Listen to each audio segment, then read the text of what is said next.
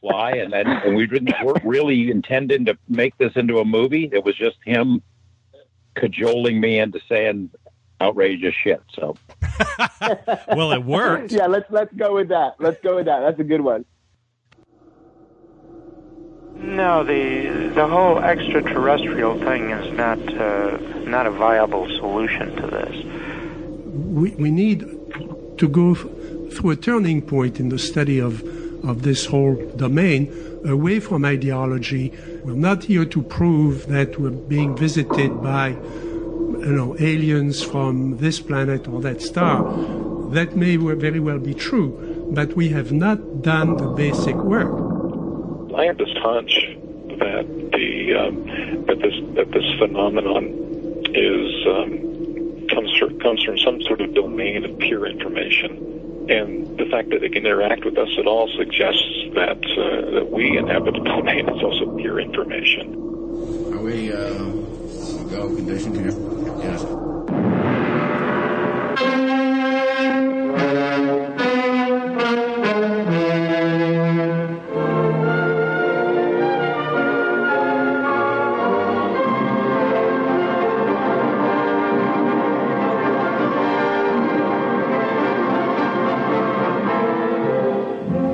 Greetings, my friend.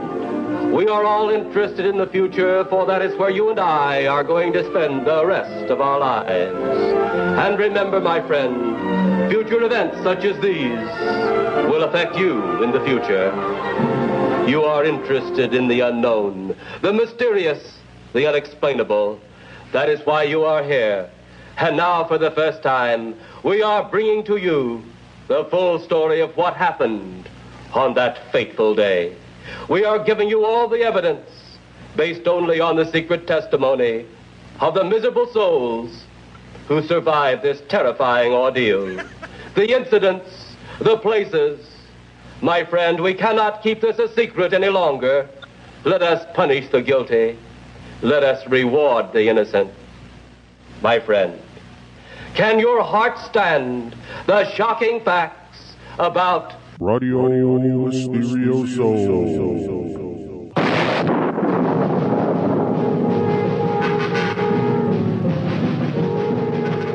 All right. I was just laughing because for the first time, let me turn that up a little bit. For the first time doing this show in a long time, I listened to what was being said at the beginning of there from Plan 9, and it's eerily appropriate to the talk tonight. Nice. Well, and the comments from Jacques, and I heard Jacques' voice in there, and it fits. It certainly fits with where we're headed. Yeah, definitely. That was put in there very specifically quite a while ago. Him and there's a John Keel saying that the extraterrestrial thing doesn't fit all this, and my friend late Mac Toney saying that it appears to come from a domain of pure information, which he said, I think, something like 10 years ago, which I thought was very prescient at the time. So this show I've been looking forward to for quite a while. I was surprised to get both participants here to talk about this new film. Is this the first interview you've done for this film? We did one. We did one yesterday, but it won't be coming out till the 12th, I believe. Oh, okay. Yeah, because I didn't know how these things are going to be staggered or whatever. I'll talk to you about it afterwards. For people that don't know who my guests are, which would be insanely strange, I will do the standard intro. And I pulled unfortunately, off the Coast to Coast site. Yeah, I have no idea what that one says. It says nice things. Strangely, I keep wanting to say something about a cacophonous cavalcade of conversation, but I'll hold off on that. George, it's better than pulling it off a Tinder profile, you know what I mean? This is a swipe right show. George Knapp is a Nevada journalist who has been honored with the highest awards in broadcast journalism, including the Peabody Award twice, the DuPont Award from Columbia University, the Edward R. Murrow Award, and 25 regional Emmy Awards for investigative reporting, environmental reporting, and news writing. He's a longtime chief investigative reporter for KLAS TV in Las Vegas, where he previously worked as a news anchor. He co-authored the best-selling book Hunt for the Skinwalker. In 1989, his reports about Nevada's Area 51 military base were selected by UPI as the best individual achievement by a reporter. Since 2007, he's also been a weekend host of Coast to Coast AM. So now you know what it says on there, George. Okay. Well, it's almost right. Almost right. You can tell me. I'll go ahead and correct it. 27 Emmys. I'm up to 27. I just got 2 more back in June. Oh, geez. Jeremy Kenyon Lockyer Corbell is an American contemporary artist and investigative filmmaker based in Los Angeles. He documents ordinary individuals and their extraordinary beliefs. This research has taken him to the worlds of nanotechnology, aerospace exploration, exotic propulsion systems, UFOs, the mystery of the Skinwalker Ranch, and what he calls the phenomenon, which I suppose would be UFOs and associated things. Corbell has documented the surgical removal of alleged alien implants, and with access to NASA, he has filmed the analysis of anomalous metamaterials alleged to be physical evidence of extraterrestrial nanotechnology from UFO landing sites.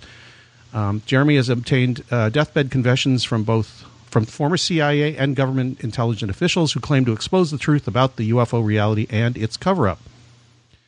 Corbell's films reveal how ideas held by credible individuals can alter the way we experience reality and help us to reconsider the fabric of our own belief. Now, I must say, yesterday I watched the film. I was impressed by the new information of it, and actually, because it's not just a reiteration of what's in Hunt for the Skinwalker, if people have read that, but there's a lot of new angles on this story. And the other thing that I noticed is that these angles are updated to kind of the latest ideas and concepts that are moving through the paranormal and UFO fields right now. So when is this film going to be released? September 11th. Why did you pick that day? We didn't. It's a Tuesday. That's when iTunes launches, is on Tuesdays, and they wanted to do it in the second week of September. So it ended up being September 11th. I thought there was some conspiratorial. Oh, okay, but no, it just no. We kind of chuckled about it when we realized it's 9/11, and yeah. Oh yeah, people are going to jump to conclusions about that. We knew it would cause some stir. Yeah. Well, I wanted to get that out of the way right away. How long have you two known each other? Because I remember hearing Jeremy for the first time on Coast when I was working, and he was I think it was the Nano Man interview. And then we kind of exchanged messages back and forth afterwards because I knew where Pioneer Town was, and that's where you were at the time. But how long have you two known each other? I need to go back to through my footage. Yeah, when did you start working on Lear? Well, I think I have actual footage of us talking in 2013, which would be 6 years ago. So I need to look and make sure on the dates, but something like that. Yeah. How did you meet? I mean, did you... I stalked George. Oh. He did. He did stalk me.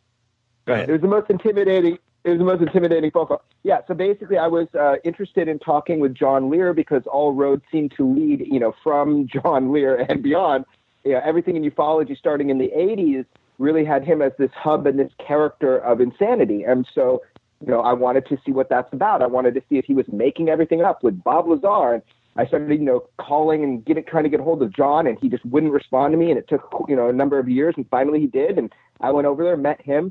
And I couldn't make heads or tails of any of it. And I thought, well, the person to talk with who's been dealing with these characters longer than anybody is George Knapp. But I had no way of, contacting him. So I just started calling his news station and trying to get a hold of him. And finally, I think I bothered his producer enough that his producer called me and says, "This is George Knapp's producer. I just want to let you know, I'm going to get you on the line with George. You're going to have a few minutes. You should be very, very specific." Yes. Like, okay. So that was when I asked George, I pleaded with him to help me make sense of some of what it was that I was learning. It's so weird because people kind of sometimes call me and said, I want to talk to, whoever. I want to talk to Hal Puthoff. Can you get me in touch with him? It's like, I don't know him. Call him up. Go to his website. Do something like a normal person. But it's getting harder and harder to do that, because there's so many people that just want to get in touch with you or want to be your friend on Facebook or whatever. So actually, it's pretty lucky you got through.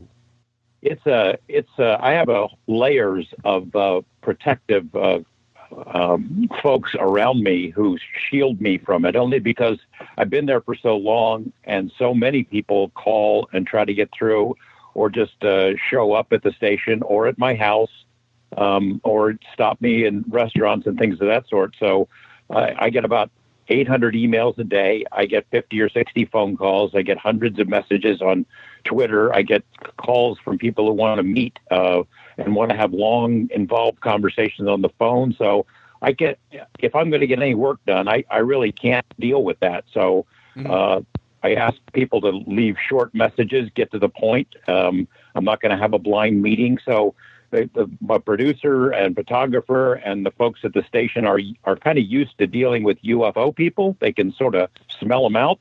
And I think that's what Jeremy might have run into when he first tried to get a hold of me.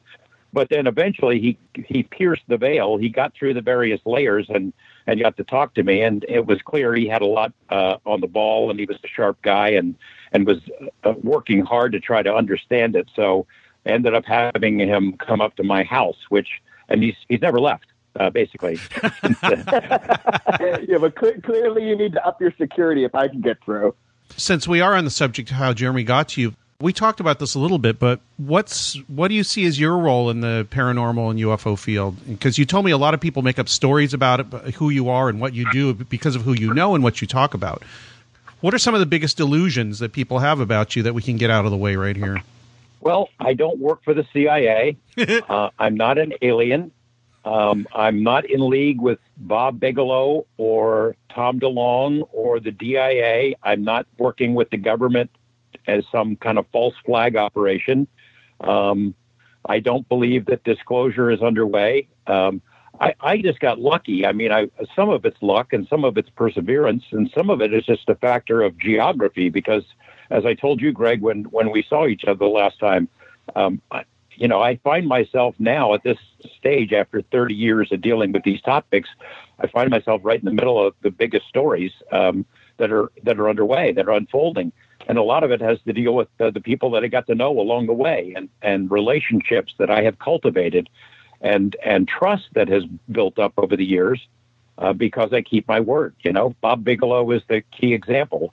1989, we come out with the stories about Bob Lazar, and we did it as a much broader history of UFOs in America. It was, UFOs the best evidence. So I tried to do a really broad treatment of the topic. I immersed myself in it and learned it, and it hit the airwaves, and it changed my life and changed the lives of everybody who was involved with that story, changed the trajectory of Area 51 itself. I mean, It went from obscurity to something that was known all over the world.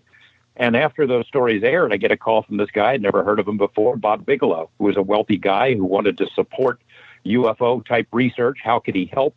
I said, well, I work for a TV station. I can't accept any outside help, but I'll keep you in mind. Little did I know that a couple months later, he had reached out to Lazar. They had formed a relationship that didn't last too long. And then Bob, who had always had an interest in UFOs, really jumped into the deep end and started supporting research for people like Linda Howe and Stan Friedman and spending more and more of his own money trying to get some answers because he had the resources to spend and he had the curiosity. So that relationship, that friendship that developed that long time ago puts me in a really good spot because of all the things that have happened since. I mean, who would know that Bob would create the National Institute for Discovery Science a few years later in the mid-90s, and that he would put together a world-class science advisory board featuring just giants of our time. I mean, outside of the world of UFOs and paranormal research, these names might not be well known, but these guys are amazing people and have been willing to put their lives and their reputations and their time and their fortunes and their careers on the line to try to get to the bottom of this. A lot of that has been spent on the inside. They've worked for different three-letter agencies.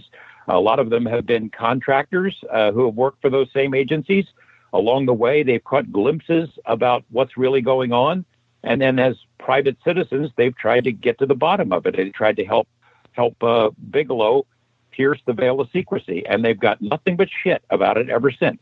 Mm-hmm. All the crazy stories that have popped up about the NIDS guys and who they're working for, and about Mr. Bigelow himself. I mean, he earned his fortune from the tea industry. He owns casinos. He's a drug dealer. He works for the CIA. All kinds of crazy stuff, which we addressed in the film, by the way. Right. And he's tried to do is get to the bottom of it and figure this stuff out. He spent more money than any person in the history of the world on UFO and paranormal research, more than any single individual, as far as I know, and has nothing but grief to show for it.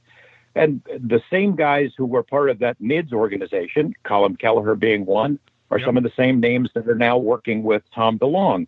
And because of the crossover there, people assume that Tom is the new Bigelow, that Tom inherited the Bigelow organization, that Bigelow is bequeathed the secret files and all the inside info to Tom, and it's just not the case. The fact is there are only so many people like Hal Puthoff and Kit Green and John Alexander and Edgar Mitchell to go around. Edgar Mitchell, of course, is not working with TTSA. He's gone, but those other guys, Colin Kelleher, Eric Davis, they are working as consultants, or at least in consultation with TTSA, because there's only so many people at their level of expertise with their credentials who've worked inside government and who have an interest in this and are willing to talk about it. Mm-hmm. So, yeah, they would naturally gravitate from one organization that no longer exists to another that's trying to accomplish the same thing. I'm sorry, I got off on a tangent there, but that's okay. One of the things that sort of gets under my skin.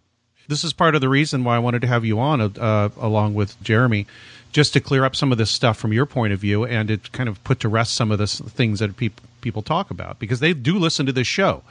I've got some audience. Yeah. I don't have everybody listening to this show, but people that are thoughtful and are willing to listen will hear your words. So, well, I got to meet those guys. The NIDS board would have meetings. I didn't get to sit in on all of them, but I got to sit in on some of them. I got to make presentations for a time about the Russian stuff. I got to interact with people like John Alexander and Colum and Eric and other staff members. Interact with people whose names have not been made public for reasons that are pretty obvious, and I got to be a fly on the wall. And as long as I agreed to, I never had to sign a confidentiality agreement, but as long as I agreed to not spill the beans as soon as I left that place, and before I do a story, to check and make sure that I'm not ending somebody's career or something like that, they would allow me to hear this stuff and allow me to learn it. Mm-hmm. And it's helped in valuable ways, even if it was stuff that I could not report. Much of it is stuff that has still not been reported, but it allowed me to understand what was going on in the world of ufology. I could tell who's completely full of shit, who's making stuff up, what's really going on, who's pulling whose strings, that kind of stuff.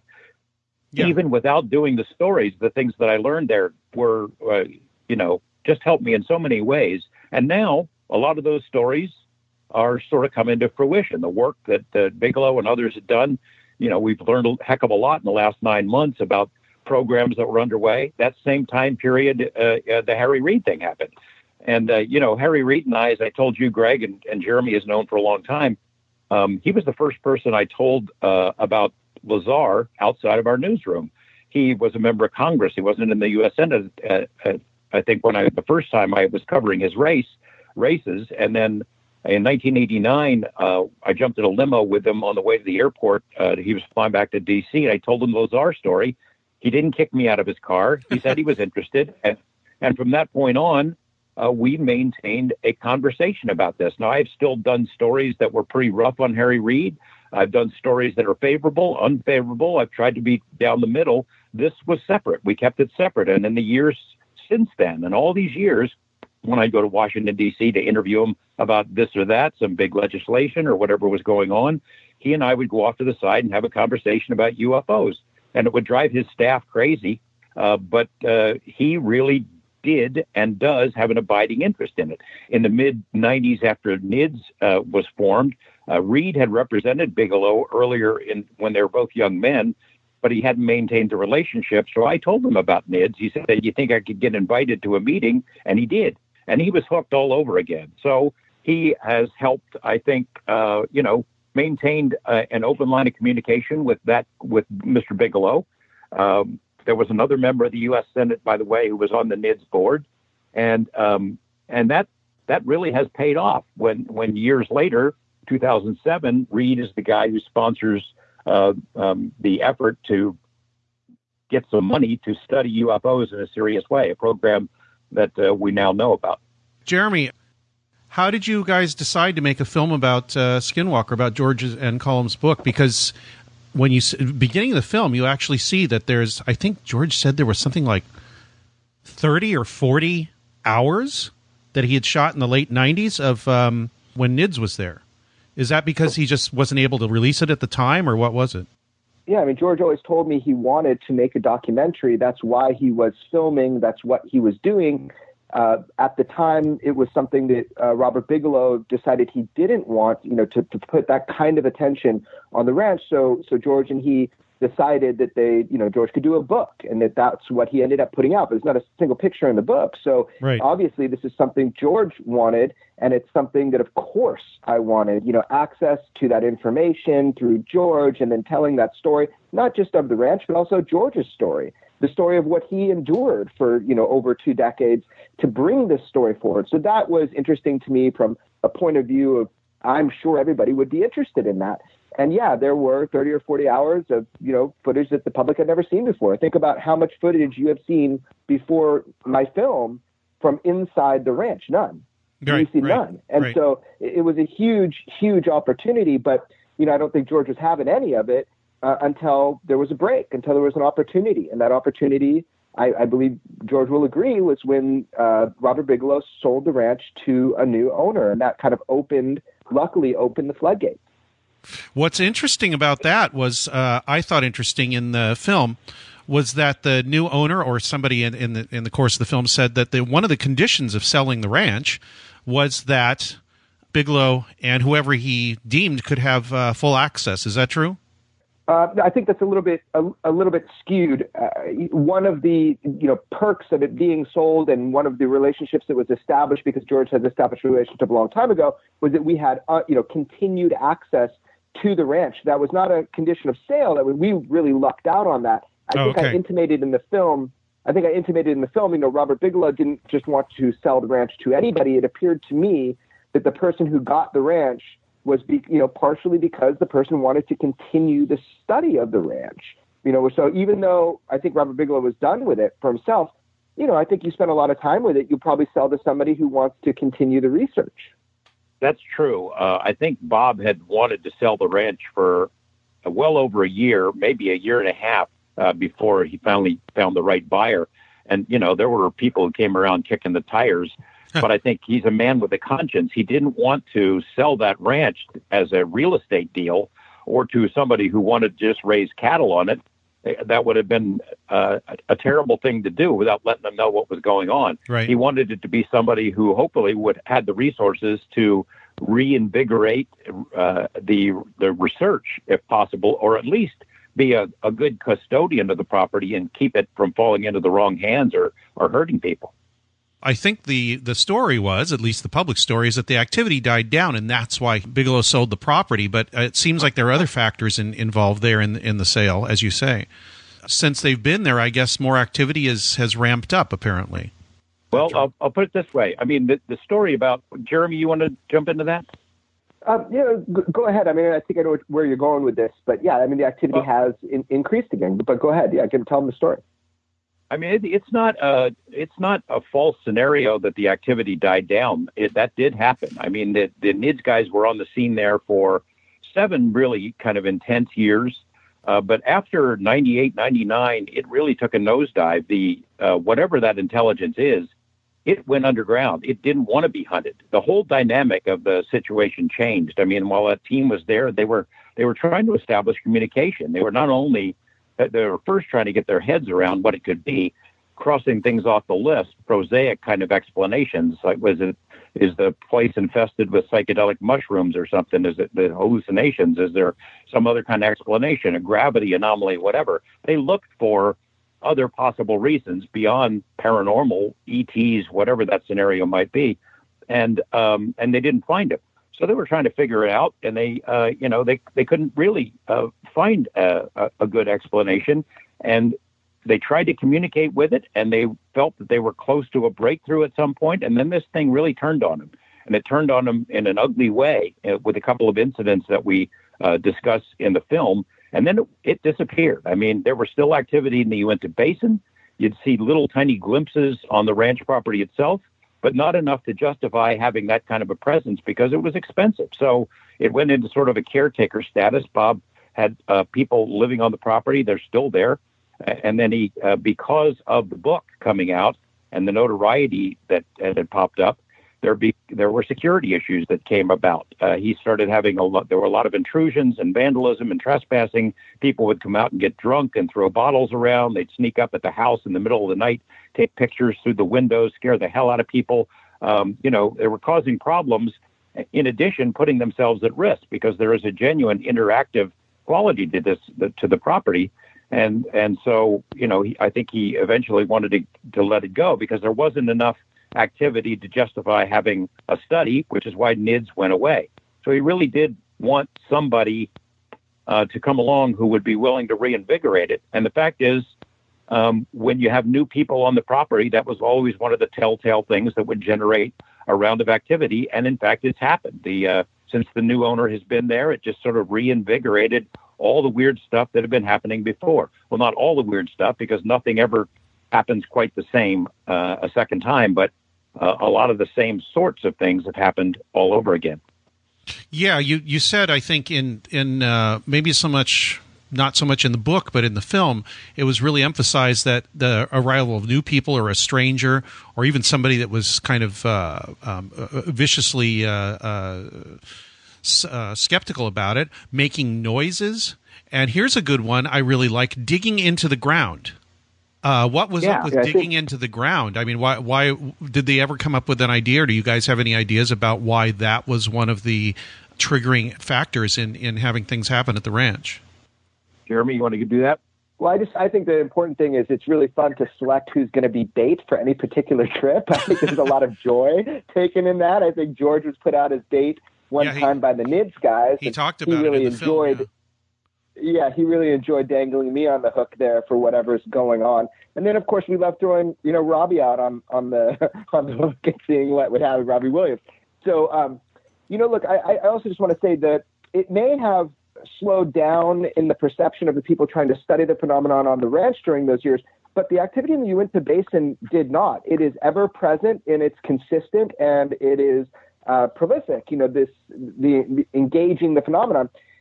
So that tells you something. What that tells you is that the phenomenon is selective, that it appears to either not want to be watched so it can do its thing, but more than not, it seems like it enjoys the element of surprise, that it's a trickster, that whatever's going on, like even the mutilations, there's an enjoyment of some sort in initiating, being in charge, being in control.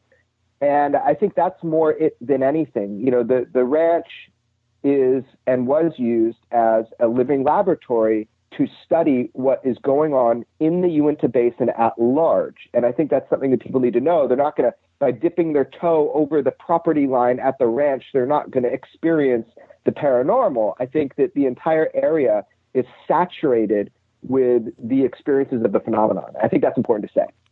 Right. Let me add something about the ground and the earth. Yeah, please. When the family that we call the Gormans first bought the property, they thought it was odd. The ranch had been vacant for about 7 years. They thought it was odd that there was a condition in the deed that any digging into the ground, they had to let the previous owners know about it.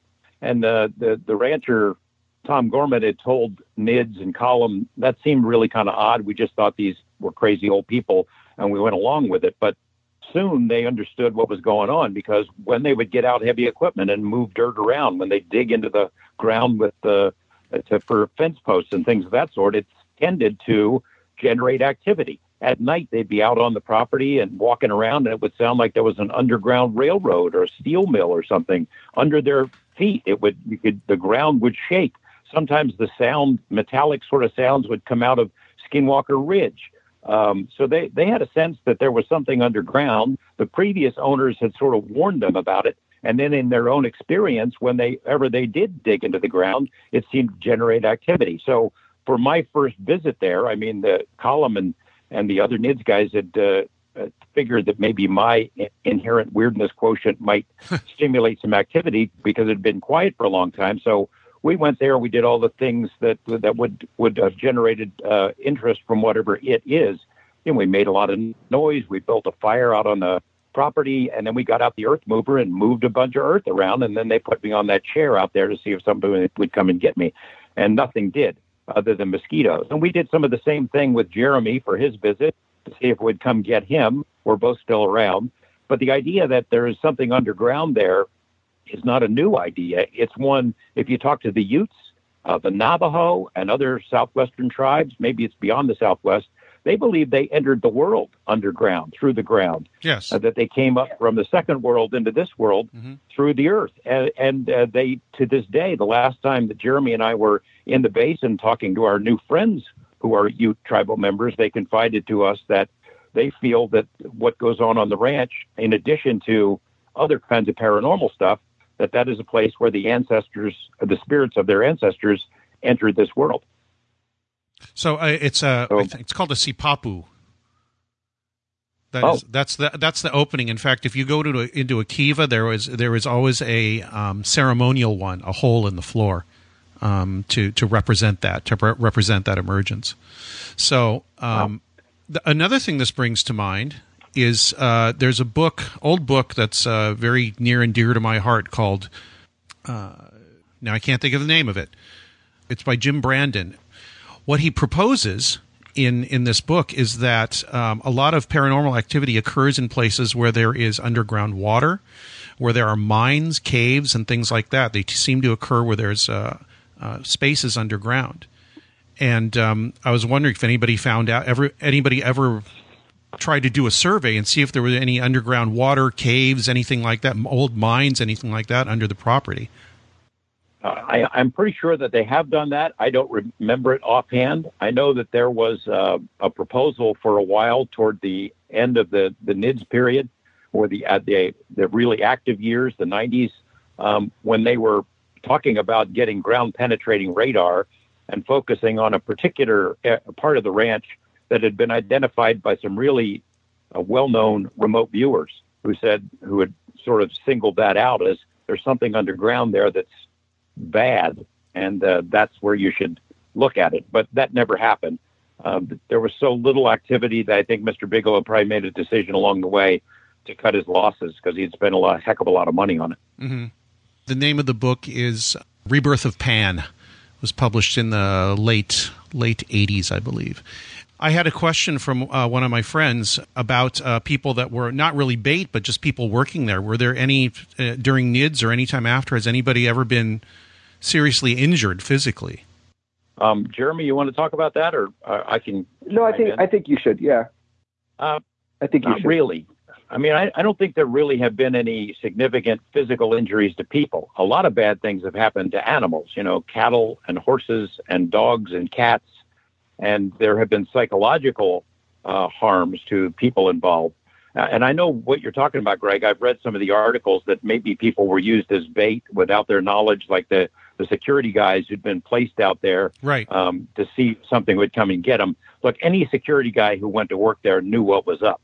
It was no mystery by that point. By the time they started having security at the ranch, the book was already out and the word was out. And the guys who were sent there from Bigelow Aerospace, if they didn't want to go, they didn't have to go. They all knew about it. They all talked about it amongst themselves, especially after the first few groups of them would go to the property, many of whom saw stuff and then came back and told their colleagues back at the aerospace plant.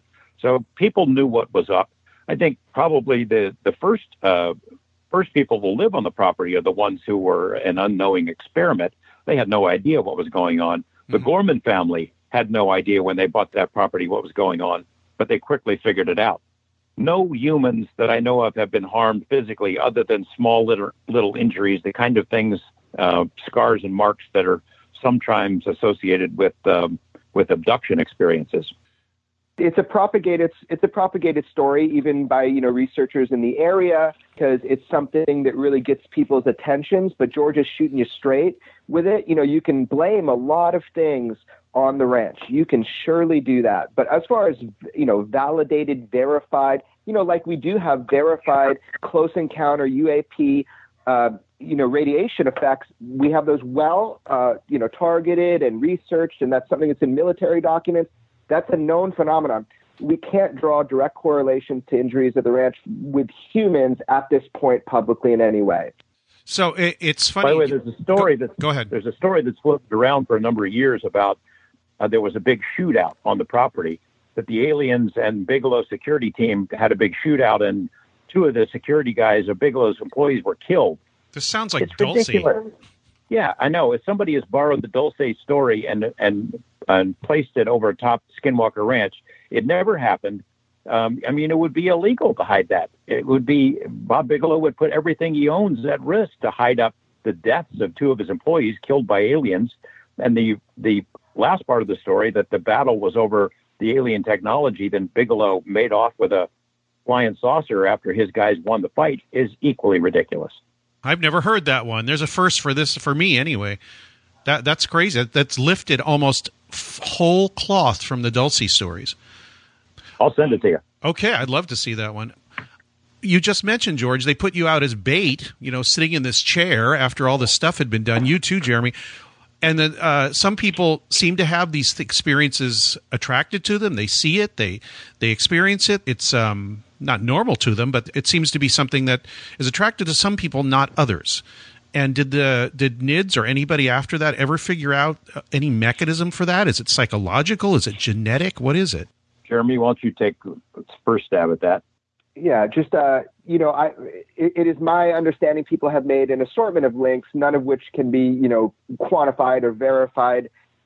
It appears that maybe security people that come there seem to have a little bit more of an interaction. We can theorize that's because of their presence and their job and their mindset. I am paranormally retarded. I've never seen anything quite, that has really shocked me. Although, I have witnessed other people experience and see things that, their reactions are real. So, in my understanding, we don't have a clear knowledge of what it is that targets an individual. I've asked people, and does it matter if what your mind state is, this sort of thing? Nobody really knows. I'll tell you this, Greg, is that most of the people who've spent a lot of time on the ranch, some of the people who've spent only a little bit of time on the ranch, have seen weird stuff. I have not. I've been there. I've been going there since 2000, and I've never seen, other than the trip that Jeremy and I took with some weird lights in the middle homestead that we can't explain. That'd be about it. But nothing jumped out of the bushes to get me. There is a common characteristic. I think it has to do with attitude. Some of the worst things that have happened, and we haven't made them public, happen to people who are packing guns, commando types, secret agent types, gung-ho military veterans who come there sort of on the defensive, and they're ready to take on whatever it is. Those people seem to have the most trouble. And the term that's emerged is hitchhiker, is that whatever is there attaches itself to people like that. So even if they don't have an experience on the ranch, they have one when they get home, or more likely, it affects people's family. It spreads kind of like a virus. And this can go on for years and years after even a single visit to the property. And it's pretty spooky. It's real, that's the only thing for sure that we can say. I know that Jeremy has had the same reaction as I've had. I was there for a lot of years hoping that I would see something. I would try to invoke something. I brought things home from the ranch to see if it would follow me. I'm not going to say if it, I haven't seen it there and I haven't seen it here, but I'm not going to say that no one else has been affected. However, it has definitely followed other people, and the consequences have been very significant for them and for their families. Can you describe any of them? You want to do that, Jeremy? You want me to? No, you should definitely do it.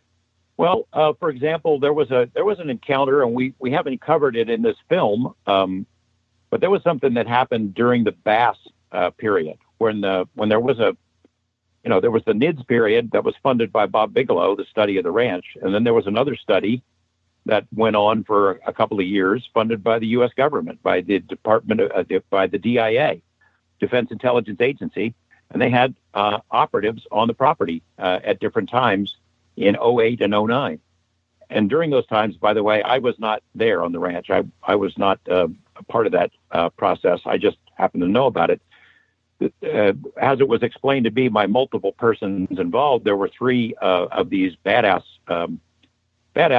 operatives, employees, who had seen a lot of time in combat, who had done a lot of perilous stuff for the U.S. government, who encountered something on the ranch that made it very clear that they were not welcome. And they froze, literally. They were frozen. And then they left, and it followed them. And two of the three, I can tell you what happened to them. It's like poltergeist activity at their homes. The one person walks into the place where the person lives, and things start flying off the walls. Wine bottles come off the shelves, break on the walls across the room. Specters and humanoid figures shadow people in the house, to the point where that operative's roommates moved out. The other person was married, had kids. A wolf showed up at their home. This is not just a wolf that you see in a zoo. This is a wolf that was very much like what was seen on the ranch, except for it stood on two legs. It's out there in their front yard, leaning on a tree, standing on two legs, and scared the hell out of them. And the activity for at least two of those three people who had that experience on the ranch continued for a couple of years. And did it just fade away, or did they do something about it, or get somebody to come out and do a banishing or exorcism or something? I don't know. You don't know? Okay. Yeah, I don't know the answer to that. I just, my information only goes so far, and the last I heard, it was still underway, but that was a couple of years ago. What was the DIA trying to find out there? Well, yeah, I mean, I think George should take this one too. Yeah. No, I think it's important. Yeah. Well, we don't want to overstate the case, but after the book came out, it was read by a lot of people in powerful positions, including at DIA. Mm-hmm. People who had been on the inside, who had an interest in UFOs, and then after reading the book, realized that this is not a UFO story at all. There's something much bigger is going on. So I think some of those people, after reading the book, got permission to visit the property, and did, and had their own experiences, went back to Washington, contacted Harry Reid, and told Harry Reid about it. Reid was already sort of well-informed about the ranch and had a great and abiding interest in it. And that is what stimulated the effort to start a study. The $22 million that you've heard about, right, that's attributed to ATIP, that money was sent to BASS, the organization set up by Bigelow to handle ALSAP, which was the other UFO program. But it was much broader than UFOs. They were trying to figure out, is this a threat to national security? Are there national security implications? Is there something there? Is there a portal to another world? Is somebody playing mind games? Is there a foreign power that might be involved? Is there somebody that can manipulate this to cause confusion and the same old argument that's been used about UFOs in general? Basically, they wanted to find out, is this a threat? And then once that some time had been spent with boots on the ground, they realized this is not a UFO story. This is not about ETs. This is something that's much bigger, and we should probably figure out how it all fits together. And that was sort of the purpose of it. It had very broad parameters. In fact, it had no parameters. Follow the evidence where it leads and see if it can figure this out. But they didn't eventually find anything out, because I think they probably came to the same conclusion that Eric Davis that says in the film, and Cullum and a few other people, that there didn't seem to be any pattern to anything, and everything that happened did not seem to be related to any other thing. It would seem to be, one, unpredictable, and two, only predictable in a sense that, as I think John Alexander says, it seemed to anticipate what people were thinking or saying in private or whatever, and it would affect things. The things would be affected that way, in an eerie way. People just kept, they would talk about something privately, like the incident with the cattle that are in the four giant bulls that were in the that small enclosure. They were just talking about the Sherman, no, Gormans. Yeah, Gormans. They were talking about it would be so horrible if they lost these cows. They drive by and the cattle are sitting there in the pen, and they come back and they're gone, and they look around and they're locked in this tiny little enclosure, and all they'd been doing is just kind of talking about it privately in the truck. And within probably half an hour this happened. Maybe one of you can describe that incident, because it's probably an iconic thing about what's going incident at Skinwalker. Jeremy? Yeah. That incident is really interesting. I think that there's something physical about that incident, so it shows you both sides. So the story goes, and it is described that the Gormans were discussing that these prized bulls that they have, these 4 huge prized bulls, they were like, oh man, I hope it doesn't mess with those. And as they're going, through their ranch and they're going to leave, they're not in the pen. There's nowhere for these bulls to go. There's no broken or open gate or anything that these bulls got out of. They're just gone. They're just not there. So Tom Gorman starts looking around, and instinctively he looks inside kind of like a trailer that, it's a few steps up, and it's a skinny, tight little trailer. And he peers in, which, by the way, is boarded up. It's locked up with a big metal hatch on the front with cobwebs on the inside and rust on the outside. And sure enough, these 4 bulls are standing in there packed, catatonic. So any rancher you speak with to get these big, bulls in an enclosed space all together like that, to step up these steps. By the way, there's no entrance. There's no way that they could have just walked in there. And they're sitting in there. And the NIDS team did check the latches and the gates and the locks on there, and cobwebs on the inside of the doors, what Dr. Kelleher said. So the moment Tom Gorman sees these animals packed in there catatonic, he yells for his wife, and the animals go berserk, which they should do. That's the normal reaction to be in an enclosed space like that. And they kick out one of the back sides of the trailer, just demolish the entire trailer, and they get out. Now, so that shows a mental aspect to this, a precognitive sentient intelligence, as Dr. Alexander used to say. So there you go. You've got that. But then also there's a physical aspect. All of the metal, the kind of corral. The corral. Magnetized. Yeah, highly magnetized for a couple of hours. And that's something they could track and monitor. And, I asked Dr. Kelleher what he thought about that. And he says, I don't know. Like, in the film, he talks about it being a brain teaser. There's no, what is that? It's physical evidence of some mechanism that occurred, but we don't know what it means. No one knows what it means. So that's what that event you described was in summary.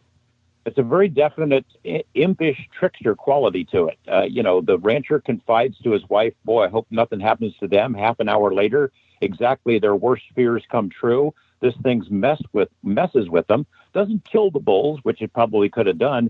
It, in effect, dematerializes them and puts them in this tiny little trailer. Now, there is no way you can get those bulls into a trailer. You could spend all day, have a team of cowboys and a couple of forklifts, and he still couldn't do it. And they certainly wouldn't have put them in a catatonic state like that. How do you get them in the trailer without opening the door? Because that's what happened. And what technology dematerializes them, puts them in the trailer, and then magnetizes all the corral bars? I mean, and that was just to get a reaction out of the rancher and his wife, just to mess with their head and let them know that it knows what they're thinking before they think it. And Greg, I mean, similarly, account after account after account, that's not an isolated event in a way, because, we interviewed and continue to interview and work with people in the basin who have lived next to the ranch, for decades. And one of the individuals in the film, her name is Janice, and her son Gary. And Janice is explaining to us these accounts that she has where she just braided a horse's hair, and, she loves her animal. She braided her horse's hair, and then she goes back out 20 minutes later, and the horse is dead. But not only is the horse dead, laying there, the horse seemed to be dragged through a metal panel. There's tracks before and there's tracks after. She doesn't understand how the tracks move through metal. There's the horse laying there dead. She was just braiding its hair. She called out, animal control or sheriff or some tribal police, something like that, and had them look at it. She's like, explain to me that. And they were petrified. That's one of the types of strange, high strangeness things that occurs in the area all the time. And that's not even taking into account the constant orbs and lights and craft that are seen, traversing the airspace there. So this type of thing, they're one-offs. We can't explain it. Magnetized bars, very strange. This is a couple decades ago. But those types of things are continuously happening in various forms. Is it still happening now with the new owner? Yes. What kind of stuff is happening with the new owner? And you talk to him in the film, and he's his voice is, you shoot him from the neck down, and his voice is covered up, it's garbled, so you can hear what he's saying, but not tell what his voice is. there's a few questions there. What is the interest of the new owner? What are they doing? What have they found? And probably most importantly, to me anyway, what are they doing differently to be able to figure out what the mechanisms are here at the ranch and in the valley? That's a lot of questions. I'll just add something really, yeah, it's okay. I'll just add something really briefly and let George take it over. But I mean, I would just like to say that the new owner, he's an exciting new owner. I'm really glad it's someone like him that's excited about the study and getting information out to people than any other kind of person. The new owner, so he does want to get the information out, huh? Yes, he does. Absolutely. That he has stated that to me extremely clearly. And that was his first thing, is going in the film with us. So that's good to hear. I think that's great. And I do. I think that is really great. And anyway, just to answer the question real quick, little bit of it, and then George take over. Just basically, the new owner wants confidentiality because, he does have an empire of business behind him, and it would be distracting, I think, for his business and also for the ranch and the studies going on there if his identity was made public. So I think it's very smart. I think I would do the same thing. So I'm going to respect that. We're all going to respect that. And he's been very gracious to us. He told me, hard physical craft. He saw a flying saucer, a silver disc. He's like, when I saw that, he said, that was it. Game on. I am 100% in. It was like a display. It hooked me, and that's it. That caught his attention, weaponized his curiosity. He was in full force. So I think that's what he told me was his number one experience. He saw a flying saucer hovering over Skinwalker Ridge. Okay, great. From there are so many experiences that his employees and the people he brought to the ranch have had. Some of them have UFO disease. I mean, people that say they go there for like an hour and have like, a parasitic, attachment of a hitchhiker. Yeah, I don't know, man, maybe. But people are also fucking crazy, right? So we have to put that into the mix. So people see what they want to fucking see. But are there things going on? Well, most certainly he's captured some very interesting evidence. And, I hope he continues it. I hope he continues to upgrade the systems that he's using. And his motivation, I think, is purely, out of curiosity and interest. And I think he's got good intentions. So that's my take on it. And you should hear what George has to say. Yeah, I think the same thing. I mean, his intentions are the same as Bob's, is to figure out what's going on there. The fact that he's willing to take on the risks that are involved, the expense that's involved, is a great thing. I know for a period there, I was even trying to put together a group that might buy the ranch, but I could never have brought to it what he would do, because it costs a lot of money to have people there all the time on the ground. And he's invested in a lot of equipment. I don't think I'm going to say what that equipment is.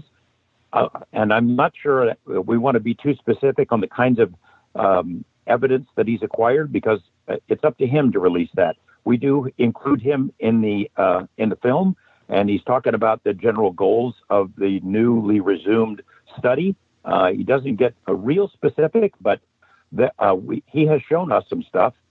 Some of the images I think that he's captured on video and photos might be explainable, and some of them are not. I mean, there are some things that have happened that his team has recorded, big events that I had not seen before, and I don't recall anything during the NIDS era, anything even being comparable to it. He's had a lot of people there. It's been more open. I think he's had more people there than maybe in the entire time that NIDS, that Bob Bigelow owned the property. He's had a lot of folks who have visited, and several of them have had very dramatic experiences. One of them, again, I think the most dramatic one was a really big, burly, aggressive sort of guy who was essentially paralyzed. I think probably I'm not going to get more detailed than that. Not paralyzed permanently and not harmed permanently, but whatever this thing is that's on the property made a demonstration, and I don't think it's a lesson that guy that we're talking about will ever forget. It's very encouraging that this guy, the new owner, has continued to work, has invested in a bunch of additional technology, has competent people on his staff, and wants to get to the bottom of it and to share that eventually with the public. But when that will be, I don't know. Again, the trick is this thing is elusive. I mean, it's tricky. It's hard to pin it down. It's hard to put a label on it. And I'm not sure if we're ever going to be able to exactly figure it out. It seems to be kind of a learning curve, a challenge, that the journey is more important than the destination. Yeah, well, you can say that, yeah, Greg, basically about the whole paranormal subject. If you're looking for an end game here, like I'm going to get the answer, you're going to have tunnel vision all the way down the line there. So go ahead, Jeremy. Yeah, I think there's, this is an appropriate place to say, look, this episode you're recording is really like one of our big first interviews, and it's dropping right when the film is going to be available. And the value of, getting it on iTunes or Vimeo is that you get an hour and a half of extra footage besides the 2 hours of bonus material, where in that bonus material, George goes into depth in what the mechanisms of the United States government programs with, in association with the $22 million from Harry Reid and all of this towards Skinwalker Ranch. It has in there an extended interview with the new owner who talks specifically about what it is that his intents are with the ranch. So that footage is valuable. And then there's this campfire, 20-minute bonus material piece where it goes into this, the philosophy, really from George of what is actually going on there. What is evidence? So I just thought it's an appropriate time to say, you're all listening to this podcast, this is when you can go watch this footage and get that bonus material and really get up to date. So by reading the book and watching the film, you're going to know more about this than anybody. And so that was the point of making it. I just wanted to say that. All right. I asked George earlier, the first question I had for him was, why did NIDS not release any or much of this data that they collected on the ranch publicly? That was the first question. Do you want to deal with that one? Well, I don't think that's true. I mean, I know that's the perception, is that people think, gosh, why doesn't the whole public get to march up to Bigelow Aerospace and go into the vault and poke around in the drawers and see whatever there is? I mean, we wrote the book with permission from Bob Bigelow. If he had said no, then it wouldn't have come out. I mean, there was none. There were a couple of newspaper stories that were done about the ranch, but very little. After NIDS took over and the Bigelow team was there, the things that happened to them and to the family during that period, they were not made public, not until 1993, when Bigelow gave me the green light to write about it. He and Colum had figured, well, the activity is down to almost nothing. Maybe if we put an article out there, that we'll get some ideas on other places where this is going on, and we can move the study someplace else. And in fact, that did happen. They did the newspaper articles that we wrote and were carried here in Las Vegas, went all over the world. All kinds of interesting information percolated up to the surface, and they did get some new leads, but not enough to really keep NIDS going. So 2005, we tried to kind of push it a little bit further, and I consulted with Colum about a book, and Bob had said yes. Now, he had said no to the documentary, and he still was saying no because he didn't want to give too many clues about how to find the place or what it looked like. And so we didn't have any actual photos of the ranch in the book. We got permission too late. We could have put some things in too late, but we wrote that thing in like 4 months. And we told pretty much every story. We told all the stories. We told, there's nothing that we left out because it was too sensational. We almost left out the story of the cigarette smoking dogs because it seemed just too preposterous on its face. But we put it in. But everything all of the incidents that happened to the NIDS folks are told in that book. What's happened since then, a lot of that is told in this film and hopefully in maybe future films, but most of that has not been made public. But the NIDS stories are told in that book and in subsequent interviews with some of the key people since then, and public presentations by people like Colum and myself. So there's no deep, dark secrets from the NIDS period. There is a heck of a lot that we don't know about the Bass period.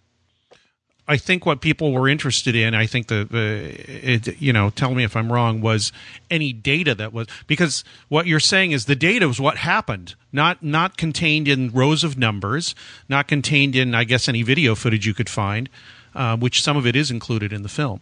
But what you did say to me, your answer to me was, well, they gathered a lot of data, but it added up to nothing. They could make no head or tail of what this data meant. Am I saying that properly? Yeah, nothing is reproducible. Nothing ever happened the same way. You'd see white orbs and blue orbs and red orbs in different places, different times, behaving differently, but it was never the same. You put up cameras in an area where there had been activity night after night, and then the activity would move. They would have incidents that were completely inexplicable, just trickster kind of stuff. You'd have equipment that would fail in the same spot over and over, or the same general part of the ranch. Batteries would die. Compasses would go spinning around. What data? What is the data or report that you're going to write that would somehow convince somebody that's real, other than the story that I'm telling you that it is? It happened. There's not like data to prove that the fence was magnetized. They had detectors that said it was magnetic. The batteries that died. I don't know how you prove that the batteries died, or what data points would prove that, but they did. Things that they would see in the sky. Those things happened. So I don't know what secret data there is.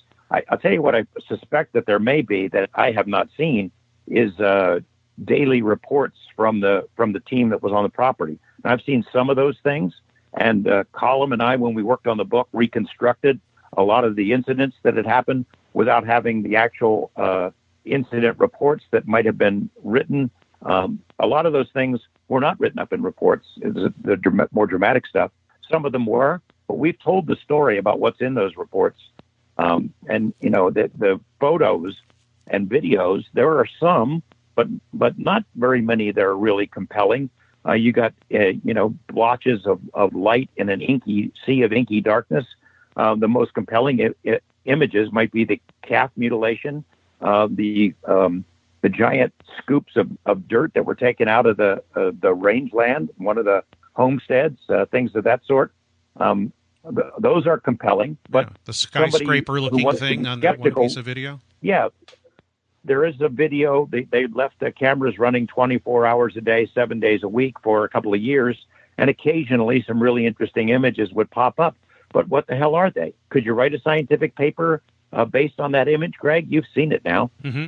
The thing that looks like the Twin Towers, or a fan of lights that was weird. It was the same thing. Those guys all put their lives and safety and reputations on the line, their careers, and they would have gladly written science papers if they had something to write about, if they had somewhere that would publish it. But the kinds of things that we're talking about, instances and stories, nobody's going to publish that. Yeah, well, it doesn't. It's not in the realm of science anymore. I think one of the people in the film, either Davis or maybe Colum, said something like, "I don't think science is going to work with this. Not in the way that people accept as science. It has to be done in a different way." Yeah, he was saying the scientific method didn't seem appropriate anymore for how the phenomenon was displaying itself. One of the most interesting events to me, because I'm aware of who actually saw this, but there you are, and you're stalking the phenomenon up on a ridge, and you happen to have, way back in the day before they were kind of more available, a Russian form of night vision that you're looking through.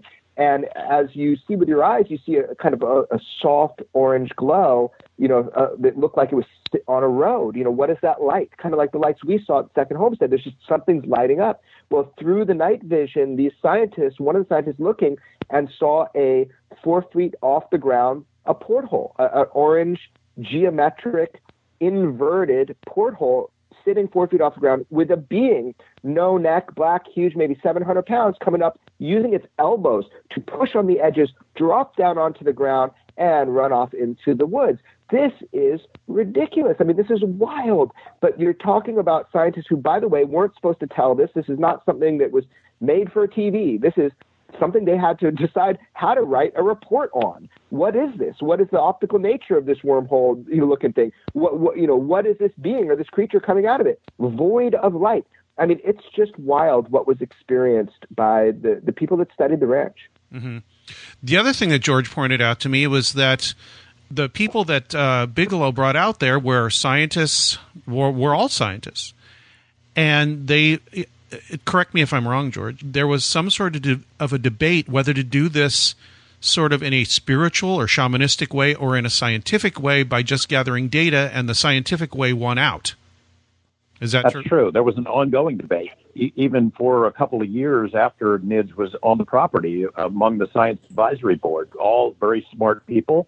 All of them, to one degree or another, had some experience with these kinds of topics, there was an internal debate that probably it continues to this day, and it comes up whenever these guys get together or get into an online conversation about how it should have been done. Should they have not quite gone gangbusters as they did with a high-tech sort of approach, go in with cameras and detection equipment and scientific gear and really hunt the skinwalker, go after it, pursue it actively, as opposed to going in with shaman, holy men, priests, psychics, remote viewers, things of that sort, and then sort of take a real low-tech approach, a low-key approach, sit around, meditate, and see what comes calling. I think that if they could do it again, if they had a choice to do it again, that's the approach that they might take. And maybe there's a combination in between that would have worked.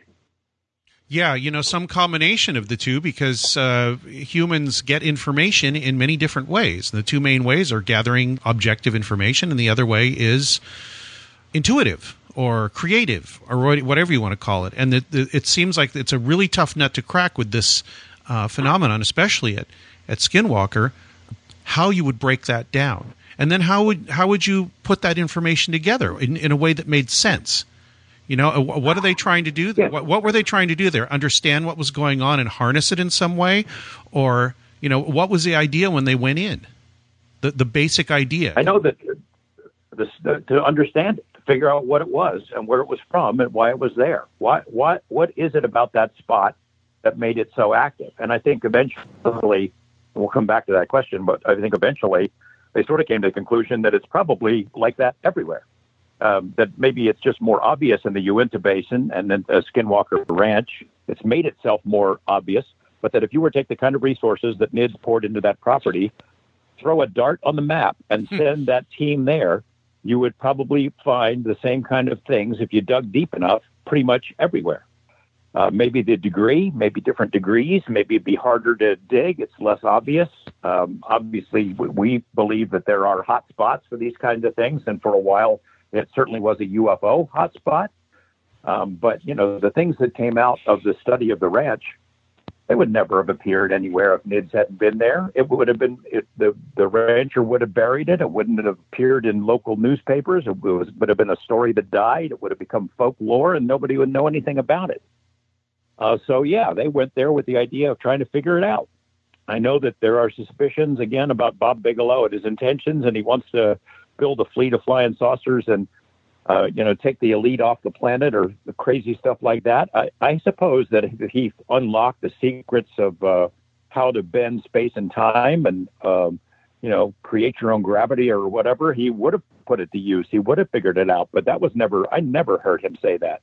He wanted to know what was going on. He wanted to see if there was a unified theory of weirdness that tied together UFOs and ETs and abductions and cattle mutilations and crop circles and poltergeists and all the stuff that happens at the ranch. Because, it seemed to be a big glaring neon sign that said, here it is. It's all here in one place and it's all related. And now it's up to you to figure out how it's related. Yeah, and then of course that didn't happen. I mean, is there anything concrete, any conclusions taken away from the study that was went on for years with NIDS, BASS, DIA, etc., or did they just say this is really weird and we don't know what to do about it? Well, if there are any firm conclusions, I haven't heard of them. I'll put it that way. There's some ideas, and then Colum and I in the book we explore some of those ideas. Jeremy in his film allows the scientists who are part of the study to kick around the ideas, but they don't come to any firm conclusion, and I'm not sure we will ever be able to come to a firm conclusion. And maybe it's, as I said before, it's the search, it's the figuring it out. That's the purpose, is to look at reality in a different way, ponder our own place in the universe and our own place in the food chain, and maybe that benefits us somehow in the long run. Yeah, and the certainty with which people kind of scream, the certainty with which people kind of scream at us online, like, besides saying, oh, we're part of a cabal and a conspiracy, the other kind of attack that I've been, kind of witness to a lot is that, why don't you tell the truth? This is interdimensional. There are portholes here. It's aliens. I mean, people have these crazy ideas that they have figured it out and that we're just not telling the truth. And the thing is, they've figured it out with less evidence than me, so, the truth is we don't know what it is. We know that these events are happening. We know that they have real world implications, that, it is possible that there are medical implications. You saw in the film, and I don't want to give it away, but there are some very serious, heavy moments in the film, at least where it creates it creates doubt. It creates doubt in people's minds.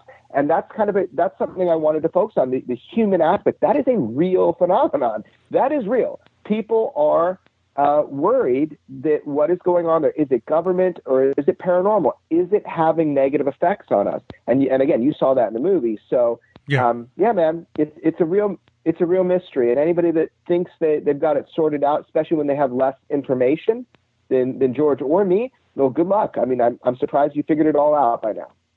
Are there any, well, George sort of intimated this earlier, are there any other areas in the U.S. or elsewhere in the world that's Bigelow or NIDS or anybody investigated or anybody's doing now besides Skinwalker that you guys know of? Well, I can tell you that because we mentioned in the book that NIDS spent a lot of time on the ground at Dulce. They had heard the same stories that you've heard, Greg, about the, supposedly underground base. That's not what drew them there. And I think they crossed that one off their list. But there was a lot of legitimately unusual and unexplained activity. They developed a relationship with the Apache tribe there and were given access to a lot of places that most people don't get to see. Was that the one that Gabe Valdez worked on? I'm trying to remember. I'm pretty sure that Gabe Valdez was involved with these guys. Yeah, because he told me he was working for NIDS at one point, sometime in the early 2000s, I believe. Yeah. Yeah, Colin Kelleher, who was the lead investigator at Skinwalker Ranch, was the lead investigator down there, spent a lot of time. And they found that there was some legitimately unusual activity comparable to Skinwalker, not quite the same level, but the same kind of mix of weird stuff. It's also true in the Yakima Valley, the Yakima Reservation up in Washington State, that has a lot of activity like that. I don't think they took as focused a look at that. They collected some information. They were interested in the area around Sedona. Tom Dongo had written an excellent book about that area a while back on what I think it's the Bradshaw Ranch that they looked at briefly and not intensely. And there was and then after Skinwalker, there was that other ranch where the guy claims he's killed 23 aliens, and the NIDS people did go see that Arizona, property. Yeah. Did interview that guy. Yeah, they did interview the guy. They looked around. I think they didn't find anything to substantiate the claims that were made, and I think the exact words were utter bullshit. Yeah, and I think the conclusion was that they felt there was an attempt to maybe jack up the price or the value of that property, the perceived value that maybe a billionaire might buy it if there were dead aliens on the property. They didn't find anything to substantiate those kind of claims and took a pass on it. But yeah, they found that there are other hot spots. And I think under different circumstances, if Mr. Bigelow had not launched the aerospace effort and put all of his eggs into that basket, that he probably would have continued on some level. But he is not. It's not. I know people don't believe that, but he's not. He's not involved in it anymore. And there's kind of two, in my mind, there appears to be two kinds of hotspots. One is locational and might be based on, the predominant culture and the cosmology of consciousness in that area. Again, I'm just completely guessing, but that's one idea. And then another is individual awareness. There seems to be people, who are magnets for the phenomenon. And, that kind of brings us to why George's and my friend Robbie Williams, why he was in the movie. George, wanted to bring Robbie and see if, Robbie's inherently strange, perception could help stoke the fire of this stuff. I mean, Robbie has had legitimately a number of what we would call paranormal experiences that have modified, his art and his life. As he's writing the song Arizona and he's going through this song, he sees an object responding to the song in the sky, a ball of light. There was a black shadow, and this is all in the bonus material features in the film. the Robbie Williams piece, there's a black shadow, like a strip that comes through, and like 11 or 12 people witnessed this. So Robbie has been plagued. He saw a craft close up he could throw a tennis ball at, and there have been other witnesses around Robbie. So Robbie seems to be one of those artists, who seems to attract and has a genuine interest, because if you saw what he saw, you would want to know also what it is.